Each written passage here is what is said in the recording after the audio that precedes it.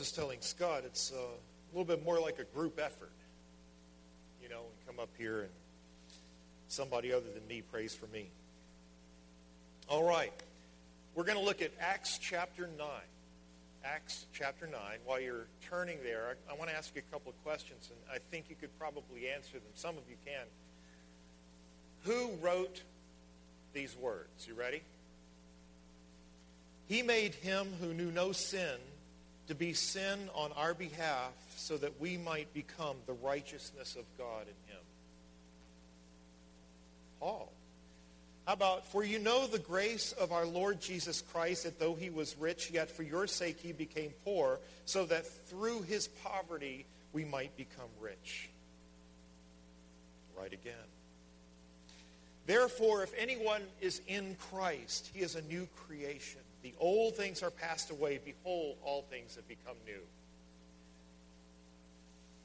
I have been crucified with Christ, and it is no longer I who live, but Christ lives in me. And the life which I now live in the flesh, I live by faith in the Son of God, who loved me and gave himself up for me.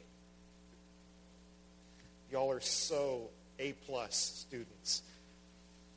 Therefore, there is now no condemnation for those who are in Christ Jesus.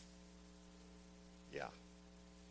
I am sure of this, that he who began a good work in you will bring it to completion at the day of Christ Jesus. For I am sure that neither death, nor life, nor angels, nor rulers, nor things present, nor things to come, nor powers, nor height, nor depth, nor anything else in all creation will be able to separate us from the love of God which is in Christ Jesus our Lord. Now I want to ask you, I don't know about you, but I cannot do without those words. I cannot live without those words. Those words are life to me. I live by them. They're promises from God to me. They tell me who I am. They tell me what I need.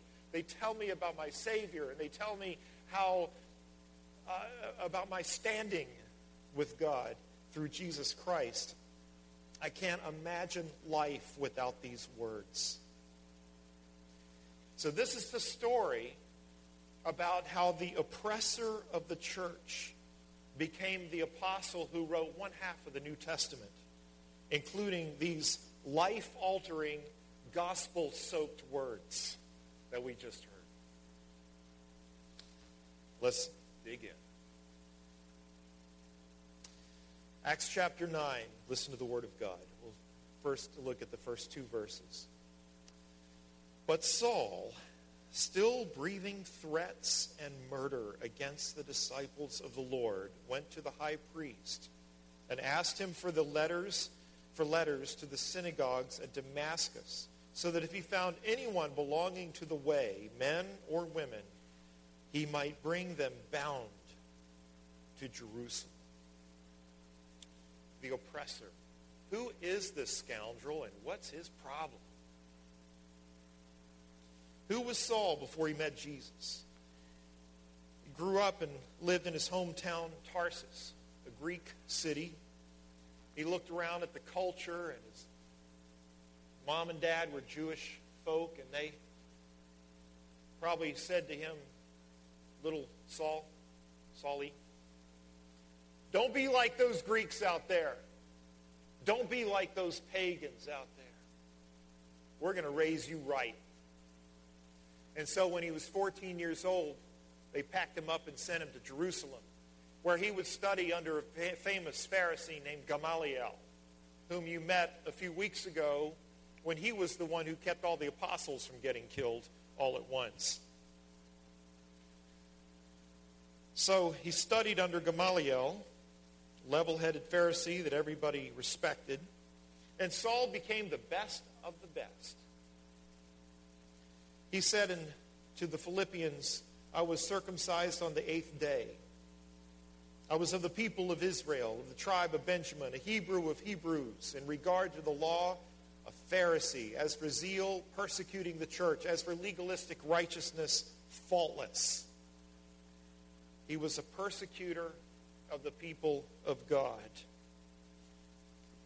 How did he become the great anti-Christian crusader? What was his problem. He wasn't kissing up to anybody. I think he was self-driven. Maybe it was more like this. Saul is sincere. He really believes that God is with him. He believes that God has called him to clean up Jerusalem and the cities nearby of anything that would pollute the Jewish faith and the way of life. He would say to you, I'm just being faithful. I'm being faithful to God. He's being zealous for the name of God, just like Elijah standing up to King Ahab, the wickedest king of Israel, and saying, God is God, and your gods are not. He sees God's people led astray by false teaching, and he is going to stamp this out. So he moves into what I call cause-oriented. He becomes cause-oriented. He has a negative ministry. He's going to stamp this thing out if it's the last thing he does. His whole life is now dedicated, not to God himself, but to getting rid of this thing called the way. Probably named the way because they remember Jesus' words saying, I am the way and the truth and the life. No one comes to the Father but by me. He became intoxicated with his mission. In Acts 26, he's telling his testimony. He called it an obsession. He says, many a time I went from one synagogue to another to have them punished, and I tried to force them to blaspheme. And in my obsession against them, I even went to foreign cities to persecute them. And here he is on his way to a foreign city, Damascus in Syria, about 200 and some miles away from Jerusalem. And he's breathing threats and murders, as in Acts chapter 9, verse 1, against the disciples of the Lord. Breathing, it's like he's breathing in, breathing out. This is his life. It's the air that he breathes to see us die. So what's going on here? Isn't zeal for God a good thing? Well, Paul says in Romans chapter 1 that zeal for God's a fine thing, except that zeal without knowledge is not. How did Paul and perhaps other persecutors miss the boat so badly? Jesus said, they're going to put you out of the synagogue. A time is coming when anyone who kills you will think that he is offering a service to God. So people who are chasing the Christians around thinking they're doing God a favor.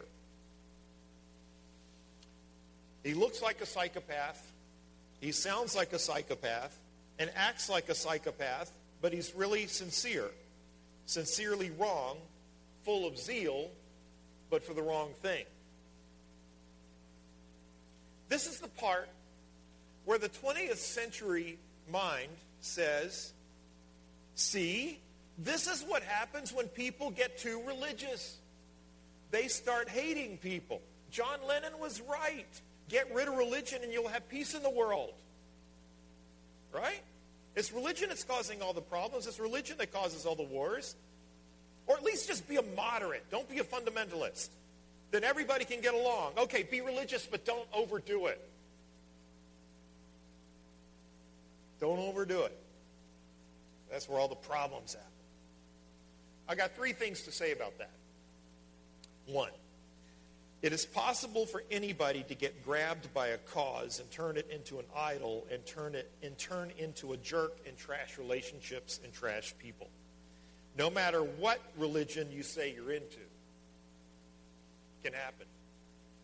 2, it is possible for even followers of Jesus, the Prince of Peace, to be big on zeal and short on love. Y'all have never seen that happen, right?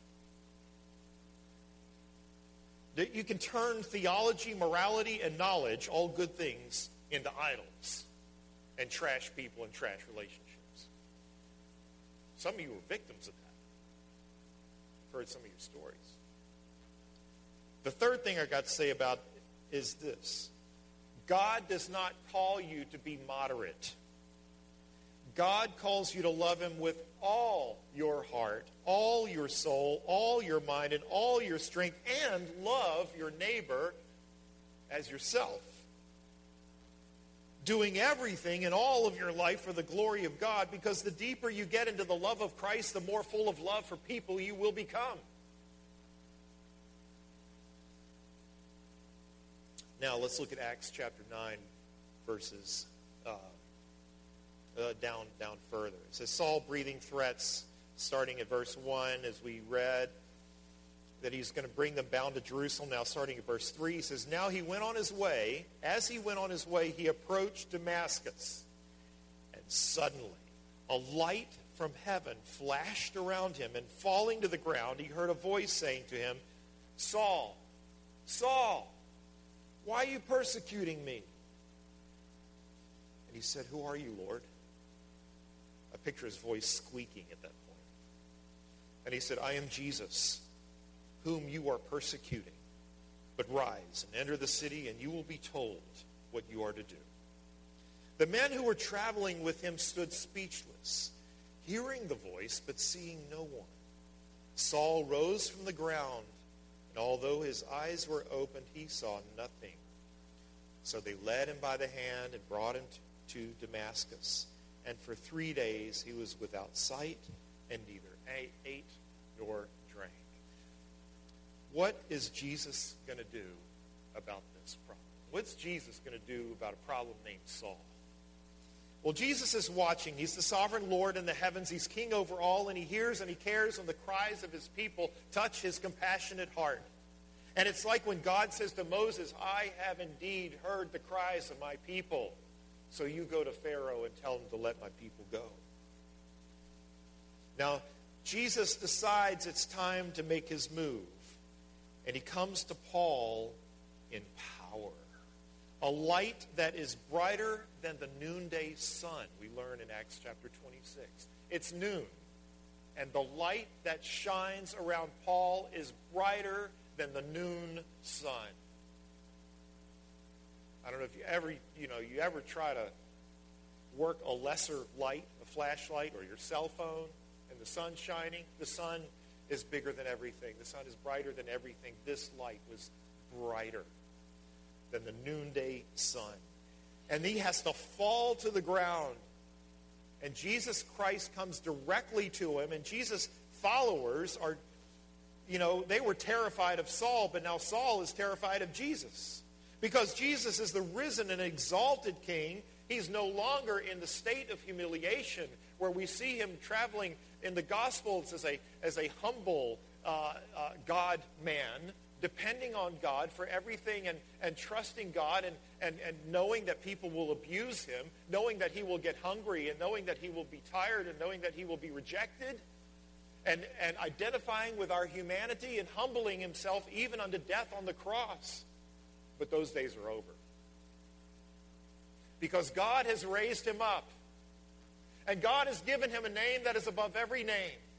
So that at the name of Jesus, every knee will bow and every tongue will confess that Jesus Christ is Lord to the glory of God the Father. Jesus comes to Saul not in a display of the weakness that we see Jesus so beautiful in the Gospels, but in a display of power. He was sown in weakness, yet he is raised in power. And he makes a power move on Paul. He is no longer headed for the cross. He is no longer in a place of weakness.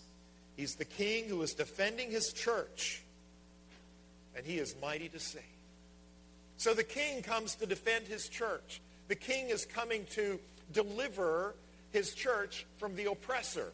Just like Moses delivered the people of God from the oppression of Pharaoh. Just like Joshua delivered the people of God from the oppression of the Amalekites. Just like Gideon delivered the people of God from the oppression of the Midianites. And just like Esther delivered the people of God from the oppression of Haman.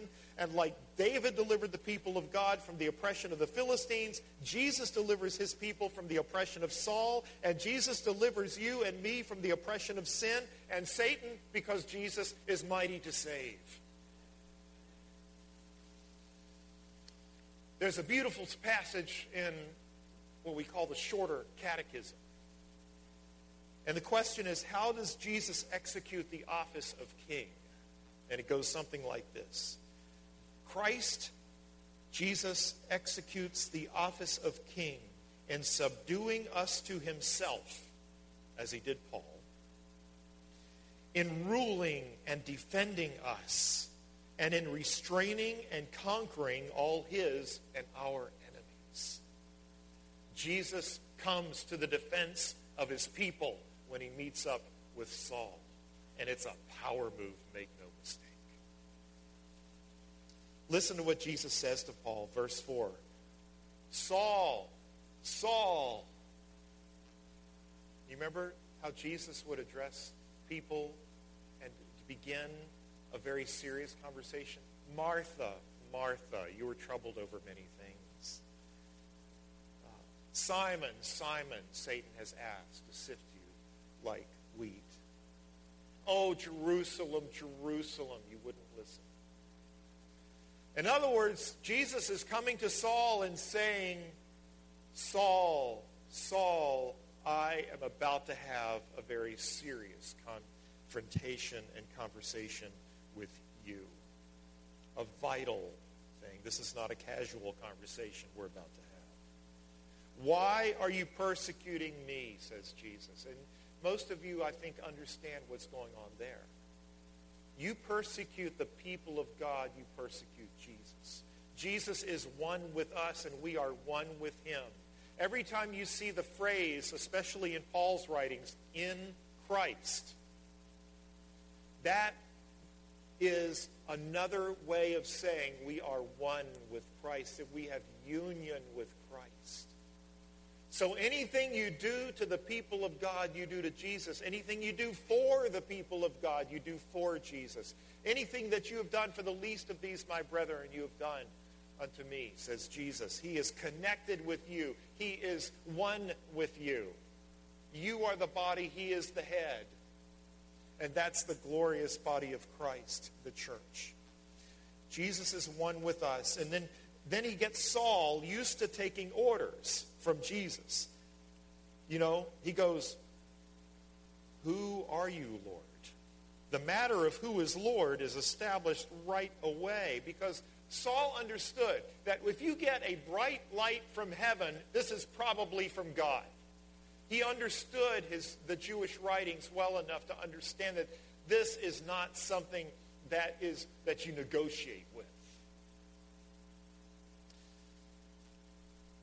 So Jesus says, rise, verse 6, enter the city, and it will be told you what you must do.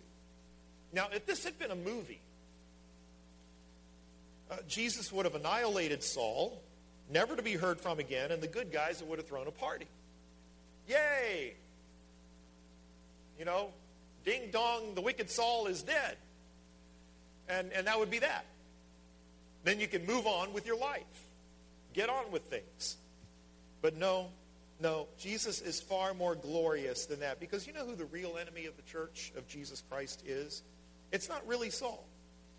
Our enemies are not flesh and blood. Who's your real enemy? Jesus defends his bride not by attacking Saul, but by attacking Satan. Jesus defeated Satan by saving Saul and making Saul defect from the army of Satan and making Saul one of Satan's worst nightmares. That's Jesus. That's the way Jesus does it. When the Bible says that we are more than conquerors, you know what it's saying? It's saying that not only do we conquer the sin and the death and the devil, but that we turn them into servants for the kingdom. That we conquer death, and then death begins to serve us as part of the kingdom.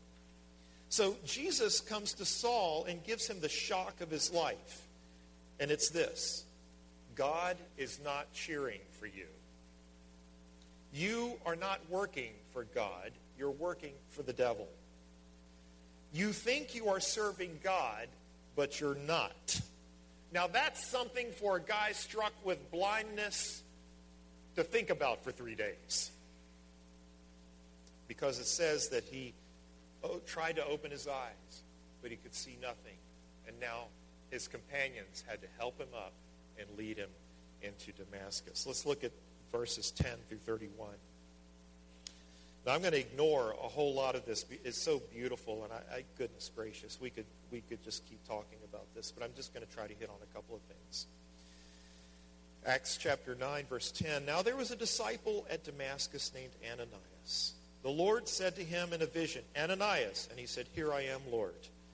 And the Lord said to him, Rise and go to the street called Straight, and at the house of Judas look for a man of Tarsus named Saul. For behold, he is praying, and he has seen in a vision a man named Ananias come and lay his hands on him so that he might regain his sight. Ananias answered, You don't really mean that, do you, God? I'm sorry, I thought I heard you say you want me to go meet Saul of Tarsus. You can't possibly have said that to me. This is not of God. This is not a real vision. I think I must be hallucinating. Maybe it was those painkillers I took the other day. This is obviously not a word from God. He says, But, Lord, I have heard from many about this man, how much evil he has done to your saints at Jerusalem. And here he has authority from the chief priest to bind all who call on your name. But the Lord said to him, Go, for he is a chosen instrument of mine, to carry my name before the Gentiles and kings and the children of Israel. For I will show him how much he must suffer for the sake of my name. So Ananias departed and entered the house. And laying his hands on him, he said, Brother Saul. I love that. Brother Saul. Wow. What an amazing change.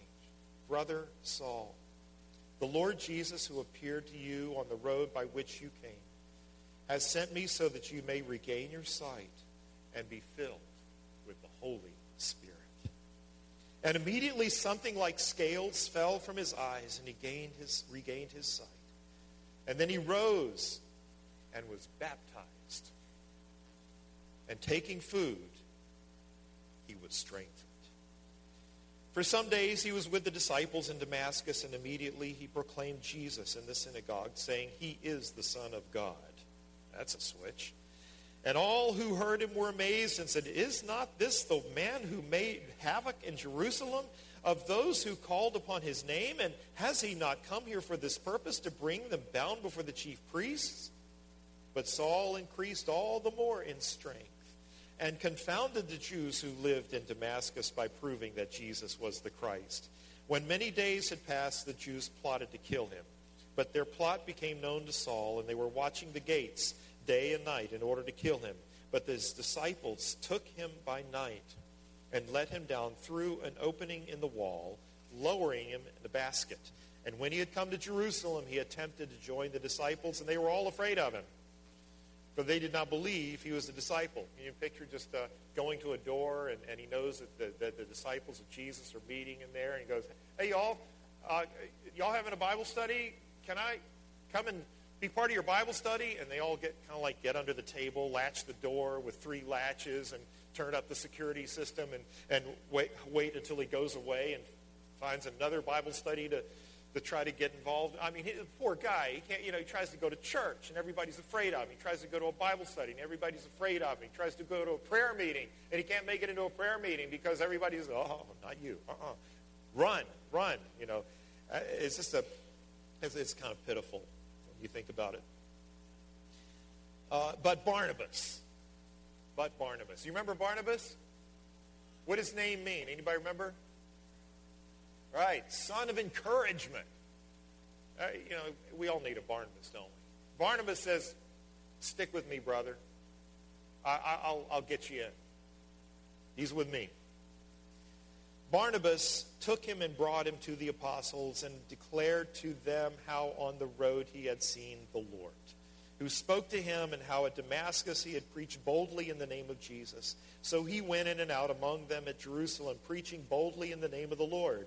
And he spoke and disputed against the Hellenists, but they were seeking to kill him. And when the brothers heard this, they brought him down to Caesarea and sent him off to Tarsus. So the church throughout all Judea and Galilee and Samaria had peace, and was being built up, and walking in the fear of the Lord, and in the comfort of the Holy Spirit, it multiplied. Jesus' intent in coming to Saul is not just to shock and humiliate and blind him, though he does all that, Jesus' intent is to come to Saul and reconcile the oppressor to himself. Look at what he put Saul through. 3 days of blindness. Saul became on the outside what he had been on the inside. He put him in a state of weakness and made him helpless. Saul later said, while we were helpless, Christ Jesus died for us and saved us. Mr. Power is now being led around by the hand because you must become as a child to enter the kingdom of God. He moves Saul, to real prayer for the first time in his life. By the way, with Saul, Paul thing. Saul is the Jewish version of his name. Paul is the Greek version of his name. It's not like Saul is BC days and Paul is AD days. It's just the Greek and Jewish versions. He makes him dependent upon a stranger who was a follower of Jesus to come and lay hands on him and restore his sight. And through this man, Ananias, is that Saul is filled with the Holy Spirit. And then he receives the sign of baptism, something he thought he would never do in a million years. And he lays out the commission of Saul. God lays out the commission of Saul as a kingdom builder. He says that he's going to be my instrument. He's going to speak to kings. He's going to speak to Gentiles. He's going to speak to these movers and shakers in the name of Jesus. And God also said that he must suffer many things. He plans for Saul to become persecuted himself, not as a punishment for all the evil things that Saul had done, but as a privilege to count him worthy of suffering for the name of Jesus. So, what does this story, how can this story help us right here in the 21st century, right here at New Life Philly? The first thing I want to say, I just got 4 things. 3 things, yea, even 4. Like the Proverbs. There are 6 things God hates, yea, even 7. 3 things, 4 things. This is the same powerful, resurrected, living King that rules and looks after and defends New Life Church. The same King that defends his people in the days of the oppression of Saul is the same King who rules and defends his congregations of his people here in the 21st century.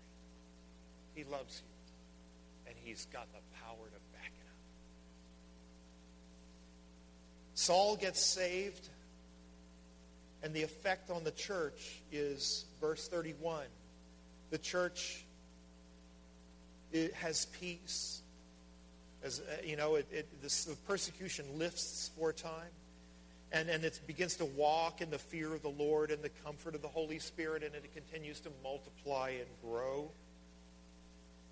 This is what the Lord wants for his church. When the church is being persecuted, he's sovereign over that. He knows just how much persecution to allow and when to give the church peace. Jesus is the sovereign defender of the church. Think of him that way. The church is not out there doing its own thing. The church is not out there as a collection of orphans, hoping that somehow we end up okay in the end. The church is Jesus' treasured possession, which he defends with all of his heart. Secondly, God is mighty to save. You ever say, God, I got this person in mind. He's a real scoundrel. He hates your name. He hates everything related to Christianity. And I'm praying, I would pray, Lord, please save him, but don't strain yourself. I know you prayed that. Some of you. And I know your theology has something to say about that. I know your theology says that God can save anybody he wants. You can see it right here. And this is an example of the most, Saul would have been voted by his high school classmates as least likely to convert. God can do it. You got somebody in mind? Maybe it's somebody in your family. Maybe it's one of your neighbors. Maybe it's one of your kids. You don't have any use for Jesus Christ at all. God is able to stop any sinner in his or her tracks and give him or her a new life. There was a man born in India in the late 1800s named Sundar Singh. He was of the Sikh religion. He was from Punjab, northern India. He questioned everything religious. He was exposed to Christianity at an early age, but when his mother died, he burned a Bible page by page in front of all his friends. He was religious, but he had no use for Jesus. Least likely to convert, right? But one night, he saw a bright light in his room. And he writes this: "As I prayed and looked into the light, I saw the form of the Lord Jesus Christ. It had such an appearance of glory and love. If it had been some Hindu incarnation, I would have prostrated myself before it, but it was the Lord Jesus Christ whom I had been insulting a few days before. I felt that a vision like this could not come out of my own imagination. I heard a voice saying in Hindustani, 'How long will you persecute me? I have come to save you, and you are praying to know the right way. Why do you not take it?' The thought then came to me, Jesus Christ is not dead, but living, and it must be he himself. So I fell at his feet and got this wonderful peace which I could not get anywhere else. This is the joy I was wishing to get. When I got up, the vision had all disappeared, but although the vision disappeared, the peace and joy have remained with me ever since." And he became a missionary to his own country for the rest of his life. People knew him as the missionary with the bleeding feet because he's always traveling. So your neighbor and your kids and your workmates who love to laugh at Christianity or maybe they see it as dangerous are not too far gone for Jesus to save them. Today is the day of salvation. Today is the day that when you call upon the name of the Lord, he will save. Jesus is saving Muslims through visions and dreams. We heard a testimony right here a few years ago. Jesus can save anybody. He is mighty to save. Third thing.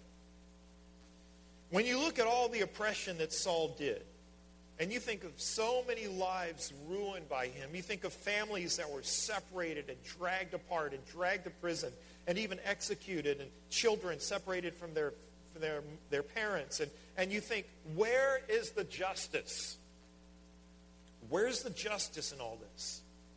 I mean, is this all there is? You know, he's blind for 3 days, and that's that.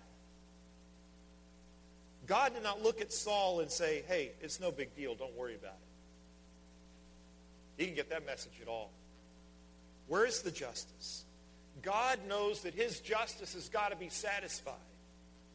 God knows that Paul has been taking men and women and binding up their hands and their legs, and that they were bound up to be interrogated and executed. And somebody has got to pay for that. Somebody's got to suffer for these wrongs. The same Jesus who appeared in all his kingly glory is the one who allowed himself to be persecuted to death for the sins of the persecuted and even for the sins of many future persecutors. So no matter where you've been, no matter what you've done, Jesus is mighty to save, and justice is established at the cross. Saul later wrote, God made him, Jesus, who knew no sin, to be reckoned as sin for us, that we might become the righteousness of God in him. So that is where justice was satisfied. There was nothing Paul could ever do in this life to try to atone for himself. Nothing. He had messed it up way too bad, and so have the rest of us. There is only one atonement There is only one way for us to be reconciled with a holy God, and that is for holy God to lay all of your sins upon the sinless Lamb of God, Jesus Christ. At the cross is where all of our sins are dealt with once and for all, and where you are clean from the point that you place your faith in Jesus Christ until the time that you see him in glory. You are clean. You are forgiven. Justice has been served.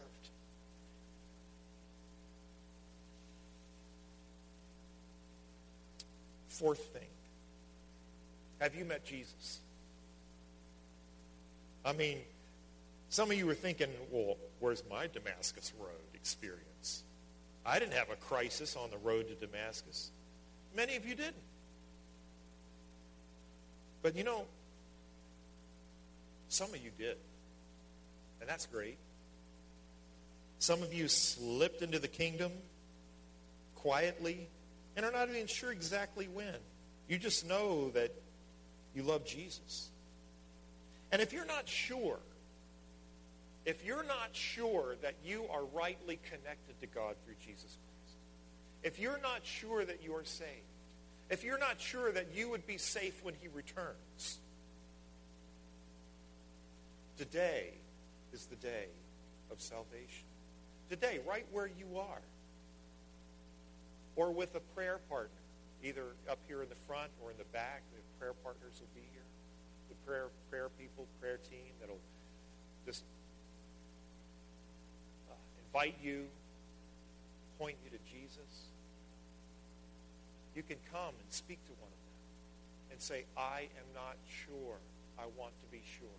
God says make every effort to make your calling and election sure.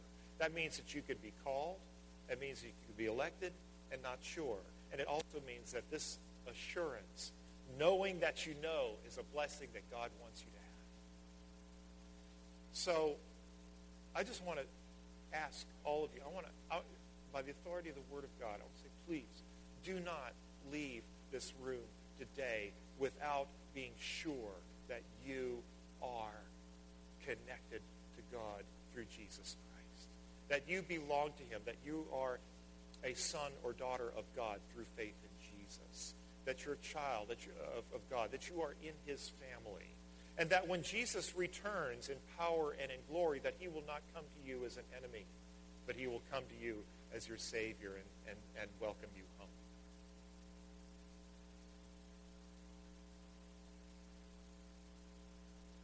Not everybody gets a Damascus Road crisis. But maybe you've got one coming today. Or maybe it's not going to be a big Damascus Road crisis. Maybe it's just going to be simply calling out to Jesus, Lord, save me by your grace. Prayer team, please come forward. Let me just pray. There'll be prayer team members in the back, as well as prayer team members in the front. Let's take some time to pray.